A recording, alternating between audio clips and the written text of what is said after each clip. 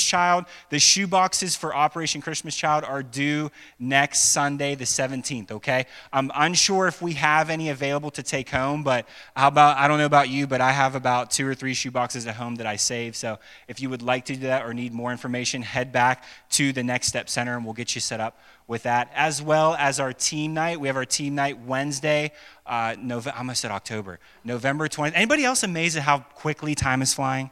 It's crazy. November 20th, at any rate, November 20th at 6:30 p.m. is going to be our second team night.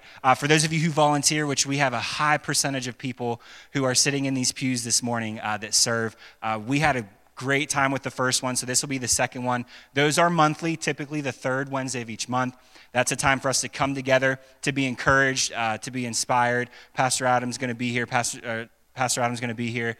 Leadership's going to be here, but that's an opportunity for you to come, be encouraged, and then we break out into our areas that we serve, and you're able to get updated, train, ask questions. As well, if you would like to get involved, that is a really good night to come as well. Just let somebody know that it's your first time here, and we will for sure take care of you. So as always, our giving, you can give either via the red box in the back, you can give online, or you can text your amount to 84321. Are you guys stoked about this series we're doing right now? Yeah, Hero, right? Pastor Adam's got a message this morning, so really stoked about that. Let's go ahead and pray. Jesus, once again, we just are blown away by who you are. We thank you that you are alone are the Savior of the world. You are the way, the truth, and the life. And we recognize that you're in this place this morning.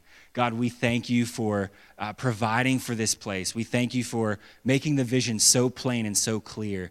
But yet you've given us the tools to do what we can do to further your kingdom. So God, I thank you for providing for us. Thank you for your word this morning, that it is true, it is trustworthy, and we can stand on it because it is a firm foundation. We look to you this morning. In Jesus' name, amen. Amen. Good morning. Thank you, Andrew. Who liked that new worship song this morning? My gosh, on fire, smoking hot. Love it. Man, so excited. Happy Veterans Day. Happy Veterans Day, and it's tomorrow, but it's one of those things that I just believe and appreciate that our country as a whole seems to have a great attitude of respect and honor. As I pull into Home Depot, there's parking spots, identified for veterans, and just it seems to be that we do that better as a culture. But I still would never want to get past a Sunday close to Veterans Day and not personally honor you. And so my name's Adam. I'm the lead pastor here, and I'm so excited that you're with us this morning. Veterans Day is very hits home to us.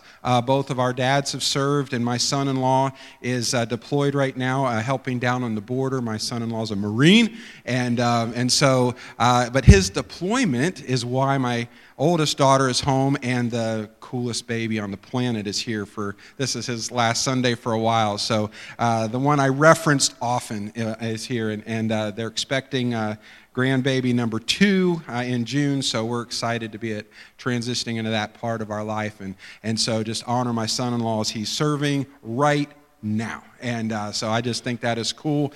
And so in honor of Veterans Day, my story will come from the military. So I want to reference Private First Class in the Army, Desmond Doss. And so there's been a movie about his story called Hacksaw Ridge.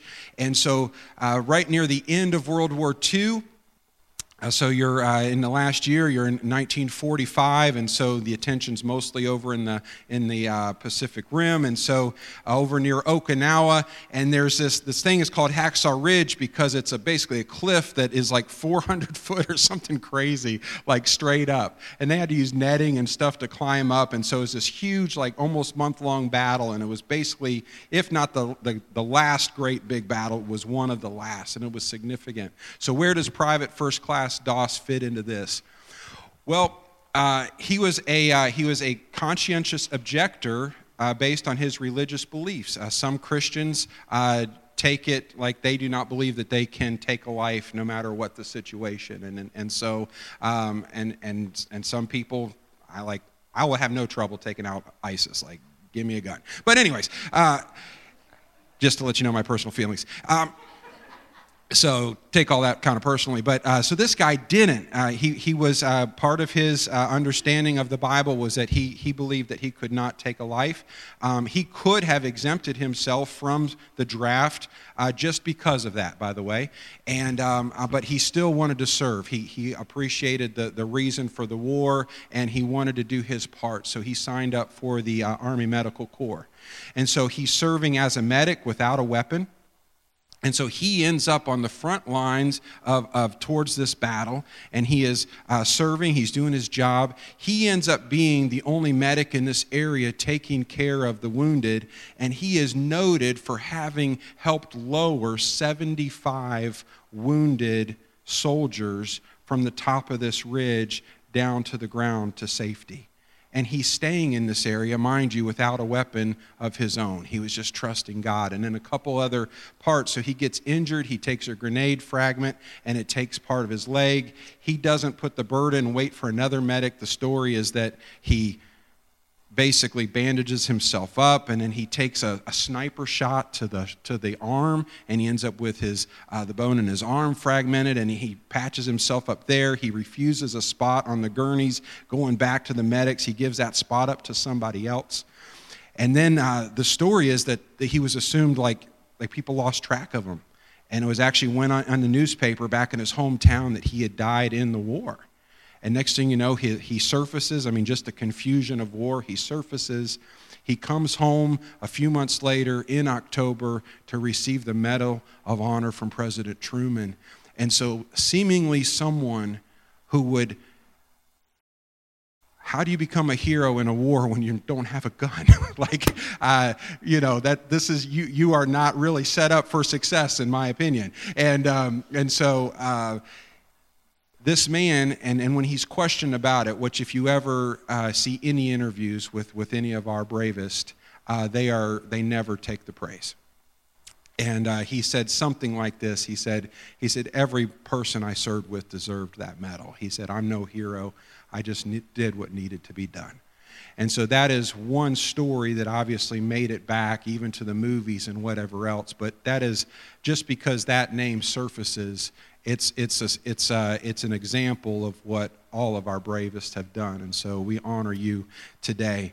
With that story in mind, we are in a series called Hero: Stories of God Using the Unqualified, and so many times in our life, the mission that we get assigned to, the task at hand, from parenting to marriage to dealing with maybe elderly parents, to the job that God's assigned you to, the place where you work might be extremely challenging with the people that you work with, or anything, the thing that God has given you to do. We get these taps on the shoulder, and God said, this is what I've given for you to do.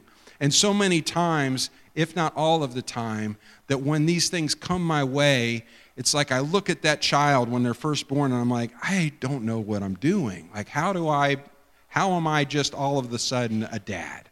Like, I really don't want to screw this up, right? And then it's like you run, hopefully headlong into marriage, and you're excited about it, but then at some point you're like, oh man, I really better figure this out. Like, I really want to get this right. And the assignment seems so great. And you look up to heaven and you're like, God, I don't feel qualified for this.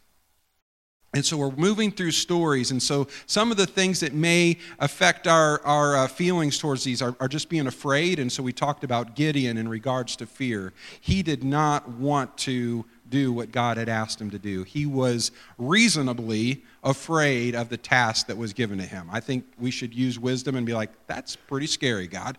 And so he was fearful.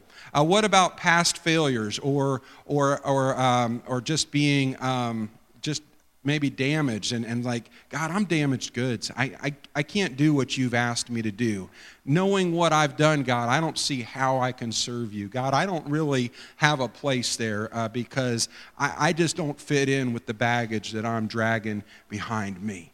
And so we talked about Samson and how continuously this guy, even in leadership, dealt with some serious character flaws. And God continuously just kept him going back to the task at hand. And as Samson would replace basically God back at his proper place in his life, then God was quick to use him again. And so we saw that your past does not have to define your future. You can't change it, but you can change your relationship to it. And oftentimes, God uses our past failures, our past pain to minister to other people. And so often, our testimony, our joys, our struggles, our victories, even if they include ongoing struggles, can often and almost always encourage other people.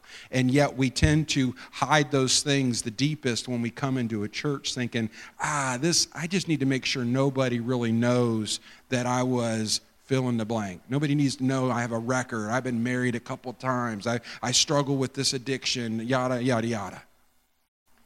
No, this is just the place for it. First of all, God still wants to set you free if it's something you're struggling with. 2, God wants to use your story to help somebody else find redemption or at least encouragement. And so some other things. Today we're going to talk about what if you're young, inexperienced for whatever reason for the task that's been given to you. There's nothing like having something come to you and you're like, I am seriously not qualified. I do not have any experience in this. And even whatever job you've maybe gone to school for, there's nothing that takes the place of real world involvement.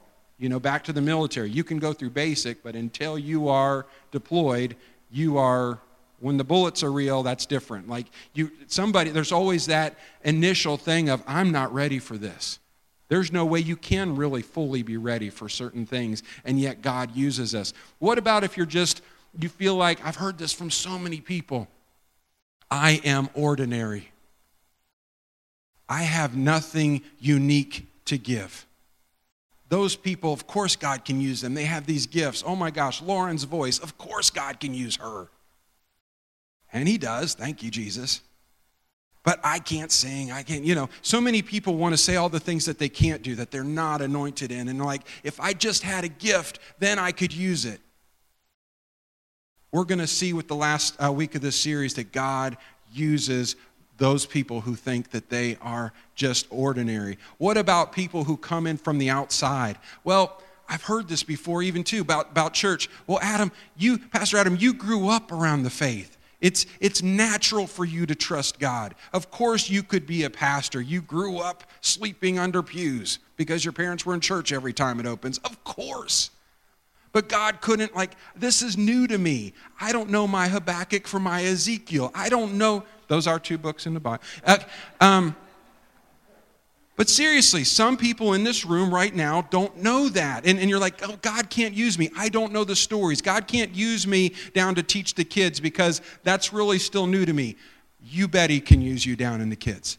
And God will just use you. You will learn. And so many times we say, I'm an outsider. I really don't quite fit in here, so I'm just kind of glad to get the t-shirt. You know what I'm saying? And so we're going to go through that next Sunday.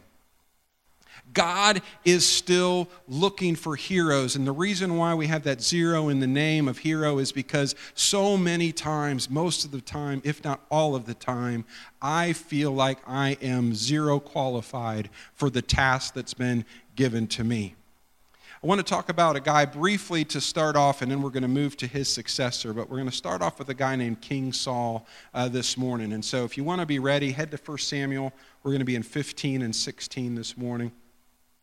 So let's talk about King Saul. We talked about 2 judges the last couple weeks, and I said that after Israel took over the promised land, after they were in the place where they conquered, and they were basically self-ruling, and different judges stepped up as leaders to help them through times of trouble where they were either being attacked, so they needed a leader to basically be their general, and then also to help basically make decisions and lead the people. So these guys and ladies would step up for a time and then down, so kind of democratic in a way. God would appoint them, but they would be recognized by the people as okay, we're going to trust this person for right now to lead us, and then they'll just be leading us for a season. Well, these people went through this series of time, and then they actually began to ask God for a king. They said, all the countries around us have a king. And so, my neighbors have an SUV. That one, I should have an SUV. Let's see. So they have a king, they have a king, they have a king. God, we don't have a king. We look pretty stupid. And God said, I want to lead you. I want to be your king and just speak through people. But they insisted, and God, like a very patient parent, I have a toddler in the house this week, and so it's like, at some point you give in. Like, take the phone, take my wallet, take the car, whatever makes you happy. No, anyways. And so God gives them a king, and the first king is King Saul. And Saul is a good-looking guy. They have success in battle. They basically get control over their borders, and they're pretty well established. He's doing basically the right stuff. And if you look deeper into Saul, you actually see that he actually cares quite a lot about what people think about him. And so he makes quite a few decisions poorly because he's more concerned about what the people think than what God thinks. Which leads to this place in Scripture, 1 Samuel 15, I want to read you verses 10 and 11. He'd basically not obeyed God with how to finish the conquering of a certain group of people. And so we're just going to cut right in. 1 Samuel chapter 15, verses 10 and 11. It says, Then the Lord said to Samuel, who was the prophet at the time, I am sorry that I ever made Saul king, for he has not been loyal to me and has refused to obey my command. Samuel was so deeply moved when he heard this that he cried out to the Lord all night. Wow. King Saul had been given this assignment by God, and he failed because he stopped trusting God to make his decisions and made them on his own. And so God said, you have basically disqualified yourself from the leadership position that I've given you. And sadly, we can all do that. You've heard stories, I'm sure, of pastors having moral failures or different people in leadership, and they basically lose that position because they have disobeyed the Lord, and they've fallen out of a place where God can use them in that position. And we can do that in every situation, and we will all let God down in the different assignments that he gives to us in some way or another. But there was a pattern here consistently where Saul had stopped trusting God to make decisions. And so God said, I can't, we're done here. And so it says that Samuel agonized over this, to literally weep over it. I mean, he was disturbed because this meant trouble for the people, this was a terrible thing. Here's the thing. Saul was successful by every other definition. He looked the part. He was making, Israel was defeating their enemies. He was basically, they were known in the region as not to be messed with, or that you'll be whipped on if you do. And so they'd had success in battle. The country seems to be running essentially smoothly, and yet God says no. So here's Saul, appearing to meet all of the qualifications. Even when he was first tapped to be king, it says that he was basically ahead of, taller than everybody else, a good-looking guy, and these are problems some of us have, you just get kind of I think you should be king. I'm like, no, and so sad. I'm teaching on humility next week, and so he looked the part. He was acting the part. So here's God, I'm going to refresh this. So what is God looking for? Because I can tell you, if I was seriously tapped to be a king, I would be like, no. And most people, everybody should be like, no, I cannot do that in my current state. Something stuck out to me, and that was, God immediately knew of somebody else to ask. There's something freeing in this, and that is that it's God has other people to do the things that he wants done. And so there should be some freedom in that, because it's not my job to save Pickerington. Hopefully I'm obedient to what he asks me to do. But even in my failures and my shortcomings, God will use somebody else, and will try to use somebody else to meet that need. Like his plan, his story, we already know the ending. He's going to get there based on our obedience, our willingness, our participation, just gets to determine how much of the story we get to participate in. And so it's kind of discouraging in one way, like, no, you're really not that important, but at the same time, you can be. Like, there is a story playing out for all eternity, and God wants each of us to play a part. But when we miss it, God's going to say, you know what, I need that family ministered to one way or the other. And so, Adam, if you won't, I'm going to ask somebody else to do it. And so I see that as like, even in leadership, like we got stuff to get done. And if people don't want to participate, then we're either going to change directions or somebody else is going to do it. Dave will have another job. That's just all there is to it. And no, I'm just kidding. But serious. But God will keep moving forward.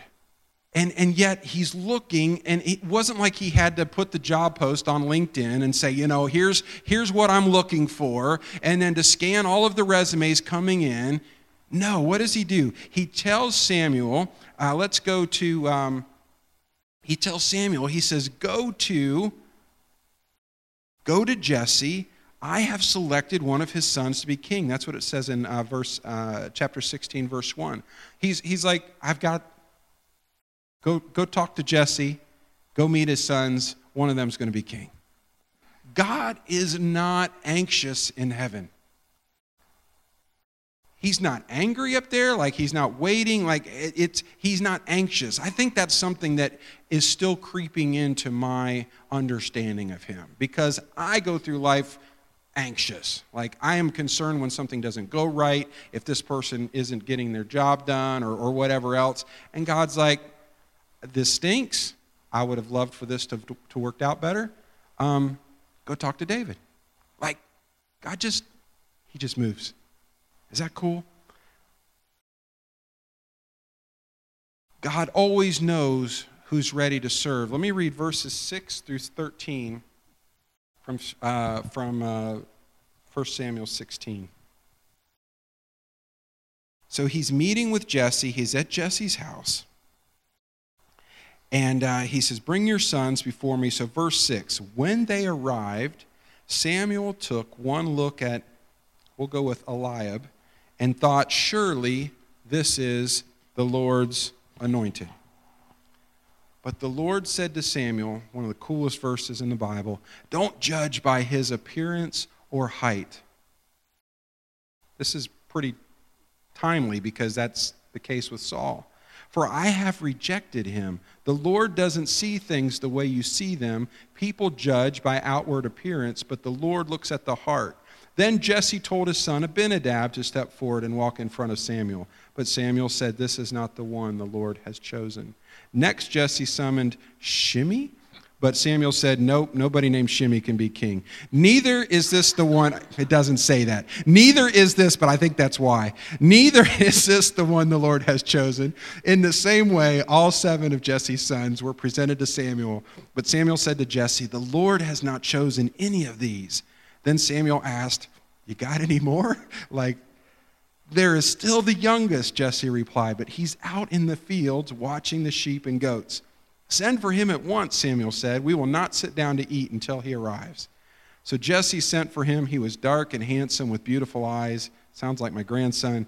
And the Lord said, this is the one. Anoint him. So as David stood there amongst his brothers, Samuel took the flask of olive oil he had brought and anointed David with the oil. And the Spirit of the Lord came powerfully upon David from that day on.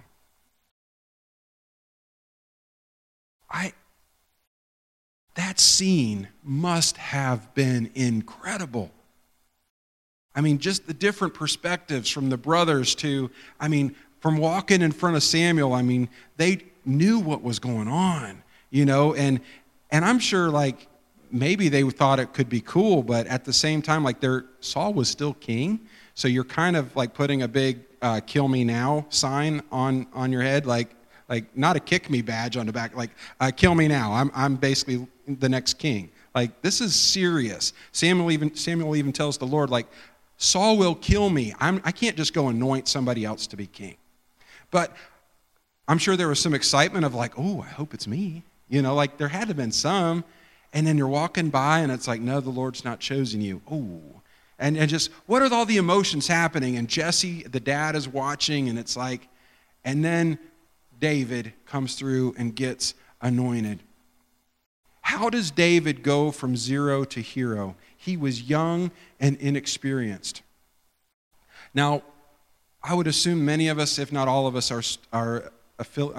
know the story of David and Goliath, where he steps up and defeats this large enemy, and there's that piece of the story that you can preach a whole series just on that. It really had little to do with the fact that he beat Goliath. God already had a king that could defeat enemies. God was looking for character. Right? It came down to, who can I trust to do this? I'm not looking for height. I'm not looking for looks. I'm not looking for strength in battle. I'm not looking for the victory count. I'm looking for character. So how does David go from zero to hero? I'm going to read through. If you want to turn with me there, it might. We all know it probably by the King James, because it's one of these scriptures that we've heard 1,000 times, probably most of those at funerals, but so hopefully it doesn't make anybody sad this morning. But Psalm 23, it says this. It says, "The Lord is my shepherd." I'm gonna have to read it closely because my mind goes to how I learned it as a kid. "The Lord is my shepherd; I have all that I need. He lets me rest in green meadows. He leads me beside peaceful streams. He renews my strength. He guides me along right paths, bringing honor to his name. Even when I walk through the darkest valley, I will not be afraid, for you are close beside me. Your rod and your staff protect and comfort me. You prepare a feast for me in the presence of my enemies. You honor me by anointing my head with oil. My cup overflows with blessings. Surely your goodness and unfailing love will pursue me all the days of my life, and I will live in the house of the Lord forever." One of the most beloved passages in the whole Bible. And if that doesn't, that is the peace-bringing scripture. It is just a beautiful passage to read. Did you pay attention that the first half of that is written from his experience as a shepherd? The Lord is my... How would he know how to look to the Lord God as his shepherd if it wasn't for his time as a young man being a shepherd? So we see David for all of the inadequacies that he would have had at that moment. He was a kid. You could make the case that he was a teenager, somewhere in his teens when he would have fought Goliath. But this is pre-Goliath. Who knows? We could be talking 10, 9, I don't know. And God said, this is who my king is going to be. So what qualified David? Listen to these verses again. So in verse 1, it says, "You're my shepherd. I have all that I need." Well, as a youth, as a kid, when David was anointed king, he had to be called in from the fields. What was his job? To make sure that the sheep had everything that they needed. And they were of value. They were a resource, basically, that was part of their livelihood as a family. Could have been all of their livelihood as a family. We don't know that. And so he's got to protect them, to protect his family's livelihood. So he is seeing this role, even as a young person, as I'm taking care of these sheep. And he sees God as, he says, I have all that I need. And if you're his today, I'll just encourage you right there, as along the way, you have everything you need. Yes, there's desires that we still have. There might be miracles you're praying for. There might be something that you want to see in your lifetime. There might be a financial need. There might be a physical need. But can I tell you that this verse says you have everything you need? And so David comes from that. And then it says in verse 2, it says, you let me rest. You bring peace to my life.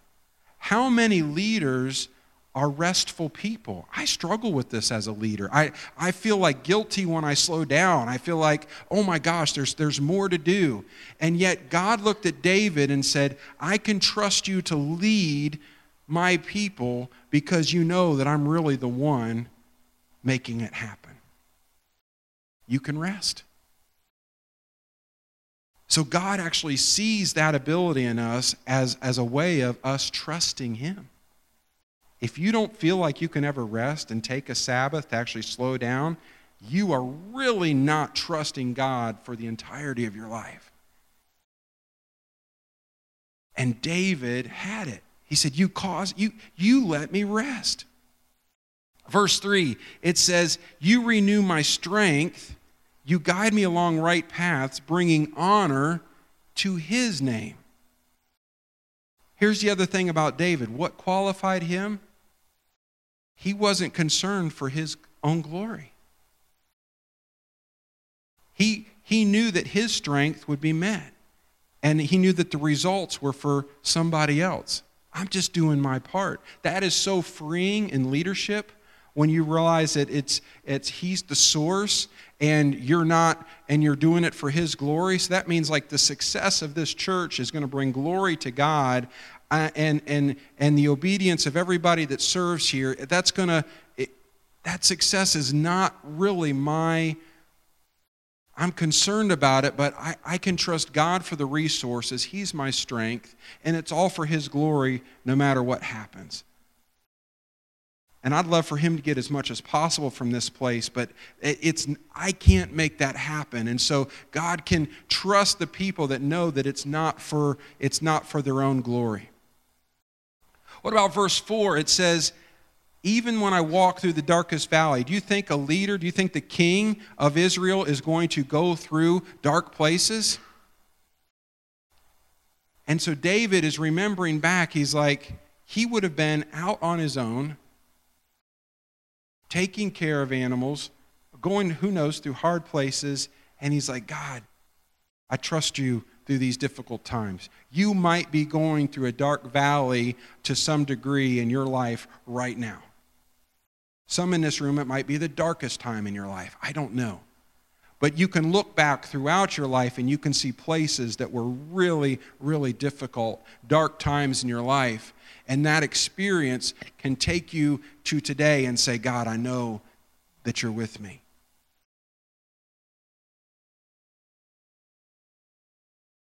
So David is able to look back. And the very simple things that allowed God to use him beginning at a young age were still the things that were the most necessary as he was king. And so what qualifies somebody? What moves somebody from inexperienced and young to being somebody that God can use? How do we go from zero to hero when we are young or inexperienced? 3 things this morning. Number 1 is a simple faith. Throughout the Bible, we even hear this in the New Testament where God says the faith of a child, basically like these kids get it. If you want somebody to pray with you and you're sick this morning, I would argue that there are some little ones downstairs that can pray with more confidence than many of us upstairs. They just take it for granted that God can and will heal you. There's a simple faith. Why is there a simple faith? Because they know that they don't worry about they go through life as children where I'm making sure that the food's on the table. I'm making sure that the house is warm. They just have a simple understanding of being taken care of. And I believe David did. These sheep are not going to lack for anything. I'm going to make sure. And if I can do that, then I know that God can take care of me. And so a simple faith, what does that look like? You look back at the track record. And it's always hard to do when you're facing the current mountain. But hopefully with the help of other people in your life, or God reminds you, or you keep track of some notes. Thankfully, Danielle is much better at that than I am. And she'll be like, oh my gosh, look at the series of God showing up for us. The last time we were freaking out, like, we don't worry about that thing anymore. God did that, right? And so, and David says something like that when he's fighting, before he fights Goliath. He's like, I took care of the lion, I took care of the bear. These were big problems that he had before, big problems. God delivered me from the lion. He delivered me from the bear. He's going to deliver me from this big, ugly guy that wants to kill me and make me a shish kebab on his spear. I said shish kebab in church. First time ever in a message. Might be the last. What an honor. You guys are treated this morning. These things just come to me, and not everything is good, so just bear with me. I'm the best preacher you get. And I appreciate your patience. But what does he do? He goes back to the track record. Even at 10, 11, 12 years old, however he was when he faced Goliath. 13, 14, 15, I don't care. What have you been, take those years, God did this, he's going to do this. Or I can at least trust him that if it doesn't quite go the way I think it's going to go, then, or I want it to go, then I'm going to be okay. And so many times I have to get to that place of, because I usually have a really good idea, and I bet you guys too, of exactly how I would like it to go. And it's usually as minimal amount of pain for me as possible, and and as quickly as possible. And God said, you know what? I'm gonna take care of you. My shepherd, God will show up. So number one is a simple faith. Number two, no personal agenda. This must, I was 12 once, and I've, got young kids in my house still. Ben's now 14, but we're actually pretty selfish at that age. And so I'm sure just the society, you had more, maybe put on you. To be out at 10, 11, 12, maybe out in the fields running sheep, no, we don't do that with our 10-year-olds these days. We try to make the world as soft as possible for them and set them up for failure. It's awesome. But talk to me, But no, seriously, we don't quite send our 10-year-olds out to shepherd sheep, and leave them out overnight with it's not stuff that we do, and maybe we shouldn't. But we have this place of David he knew what it meant that the sheep didn't tell him where to go. This is where we're going. We're moving to this field. I'm going here. And then even then he understood that his dad or older brothers had trained him on what to do. And this is what you do. And this is where you go. And it's time to go. And so David did what he was told. That's a tough one for us. Because we often have a better idea of what we would like to do. And even if we kind of like what we're doing, we often think that we have a better way of doing it, or which order we would want to do it, or whatever. But then you have this glory side. If you heard it in that, it said, he guides me of paths of righteousness for his honor.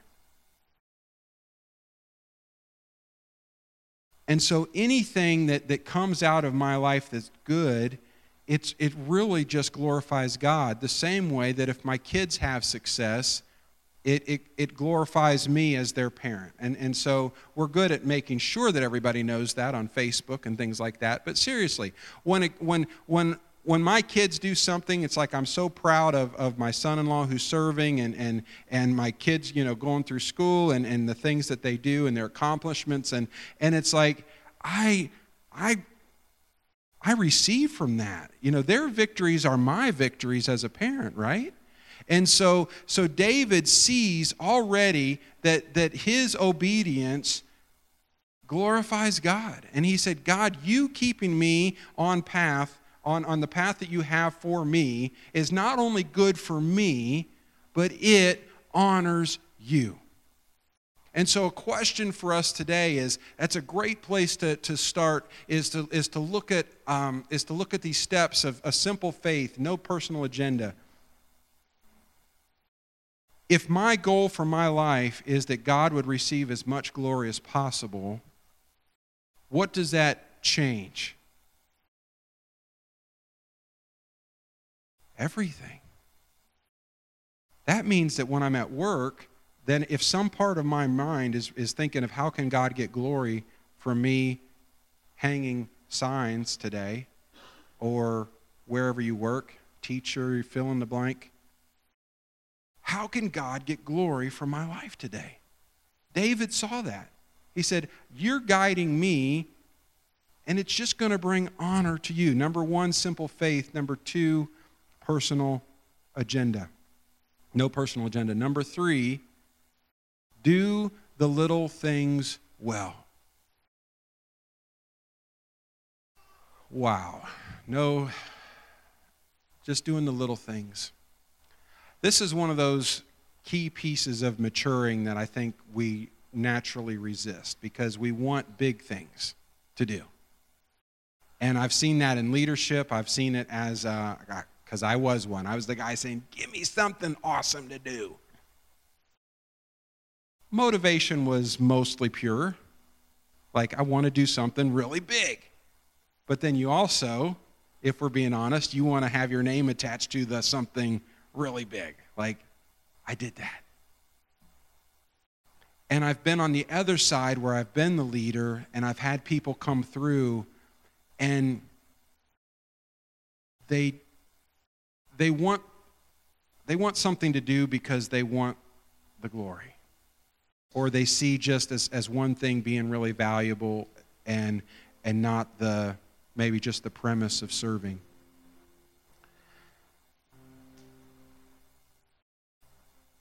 Do the little things well.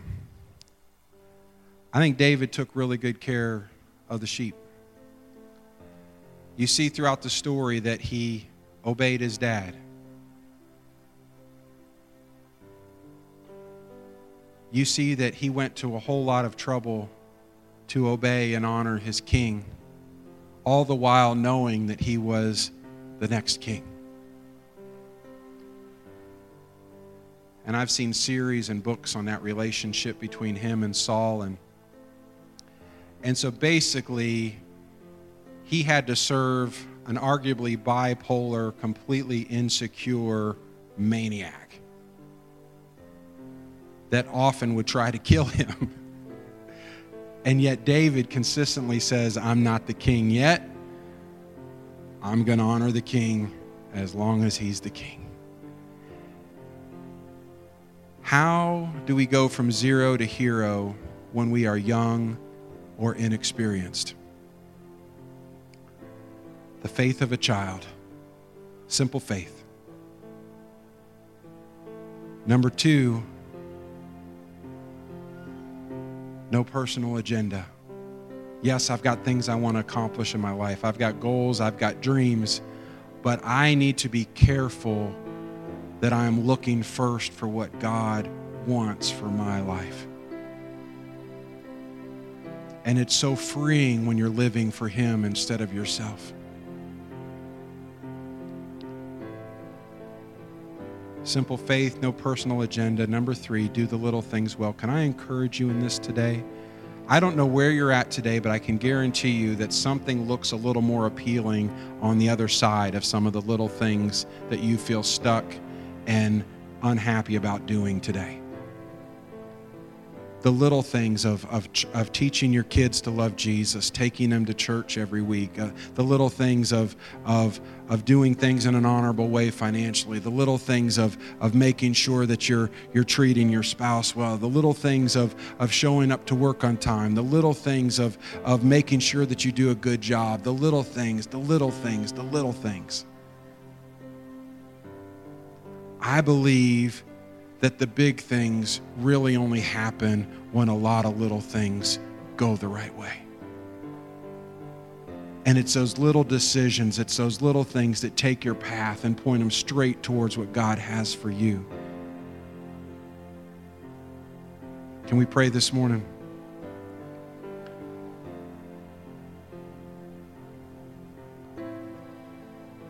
How do we go from zero to hero when we feel our inexperience? Is that you this morning? You're standing at the foot of a mountain, an assignment, a task, a challenge. There's something that requires a hero in front of you, and you just are sure that you're not qualified because of inexperience. Would you trust God in that area this morning? Is that you? Would you raise your hand this morning and just say, God, I want to commit to these simple things. A simple faith. God, I want to look for your agenda and what I'm going through. And God, I'm going to commit to doing the little things well. Is that you this morning? I see those hands. God bless you. I see those hands. Maybe today you're sitting there and you've never crossed the line of faith, or you've been away from God for a long time. And you realize just this morning the Holy Spirit has shown you that you're not really trusting Him, that you're not really living for Him, and that you just might be looking past some of the tasks at hand, just kind of wanting to move to something else. If you're ready this morning to say, Jesus, I trust you with my life. I ask you to forgive my past, and I ask you to lead me into the future you have designed for me. Is that you this morning? Would you raise your hand? I want to pray with you. I see those hands. Father God, we thank you. A simple prayer of repentance goes like this. God, I've done it my way. I've done it for my purposes. God, it doesn't work. I thank you for forgiving me of my past, of my sins. God, I trust you with my heart. God, I trust your path. God, I thank you that you would guide me in paths of righteousness for your name's sake. So I lay my agenda down and I pick up yours today. God, I thank you that you would lead me. I thank you that you would love me. I thank you that you would provide all that I need. Thank you, Jesus. God, we receive your love, your guidance this morning. God, we thank you that you want us on the paths of righteousness for our sakes as well. God, I thank you that it's the best way for our lives is your way. God, help us to look at each day and say, how can I bring glory to God today? It's in Jesus' name we pray these things. Amen. Can we stand? We're going to close in worship this morning. There will be some really nice people up here that want to pray with you, hear what's going on. It might be an aunt that's in the hospital. It might be a struggle at work. It might be something you just want to get some prayer about. Please come forward for prayer. If you have made a decision for the Lord, we want to know about that. If you're ready to be baptized, we want to know about that. As Andrew said, make us aware of that through next steps, and we will follow up with you. God bless you. Let's worship this morning.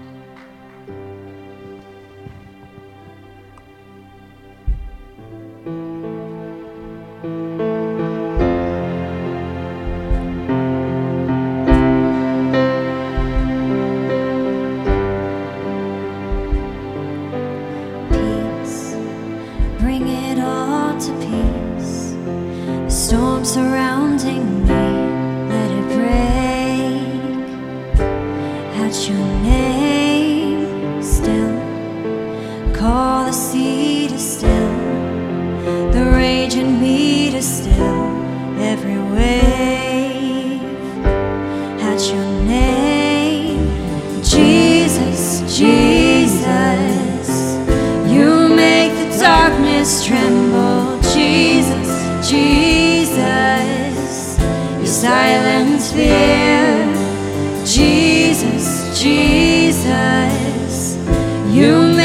darkness tremble. Jesus, Jesus.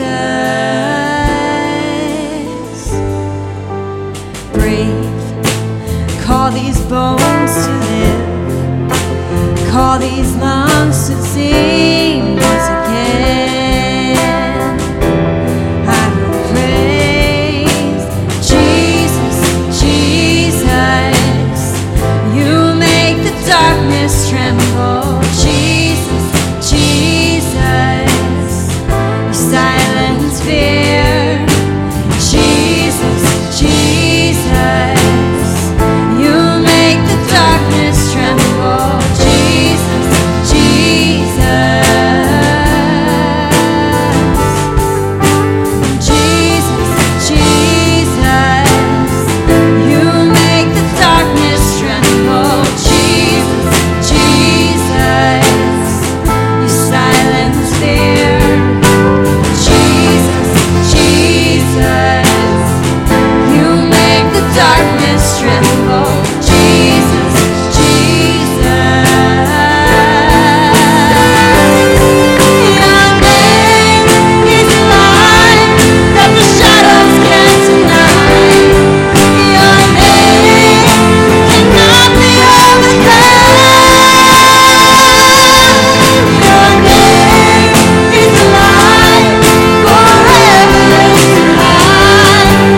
Your name cannot be overcome. Jesus, Jesus. You make the darkness tremble. Jesus, Jesus. You silence fear. Jesus, Jesus. You make the darkness tremble. Jesus,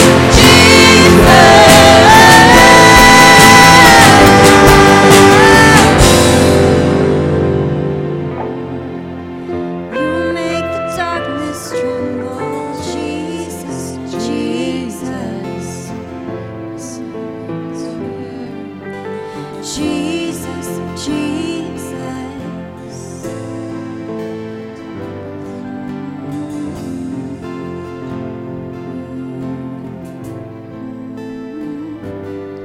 Your name is a light that the shadows can't deny. Your name cannot be overcome. Your name is light, forever lifted high. Your name cannot be overcome. Your name is light that the shadows can't deny. Your name cannot be overcome. Your name is light, forever lifted high. Your name cannot be overcome. Jesus, Jesus. You make the darkness tremble. Jesus, Jesus. You silence fear. Jesus, Jesus. You make the darkness tremble. Jesus, Jesus.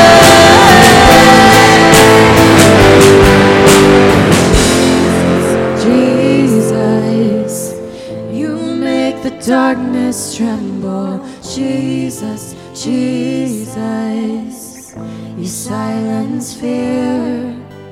Jesus, Jesus. You make the darkness tremble. Jesus, Jesus.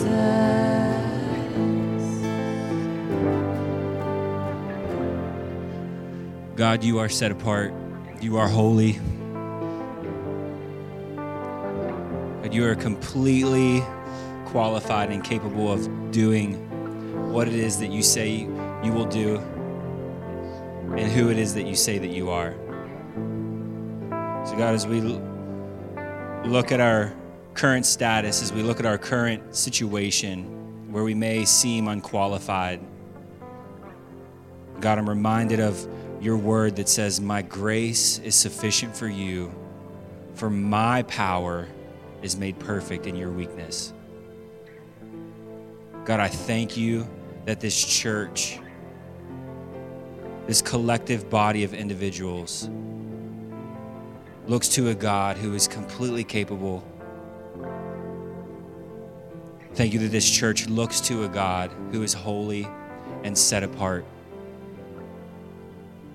And I'm thankful that you're a God that chooses to work through your people. God, I pray that we would remember that as we walk out of this place this morning, that your power is made perfect in our weakness, that the qualified one works through the unqualified, and that we can trust you and we can have hope in that this morning. We thank you, God. We love you. It's in Jesus' name that we pray. Amen. Amen, churches. Pastor Adam said, if this is your first time here, head back to the new here area of the info area. And if you want to get involved, Next Step Center, if you made a decision to follow Jesus, do that as well, or want to be baptized, head back to the Next Step Center. We love you. Happy Veterans Day. Have a great week, church.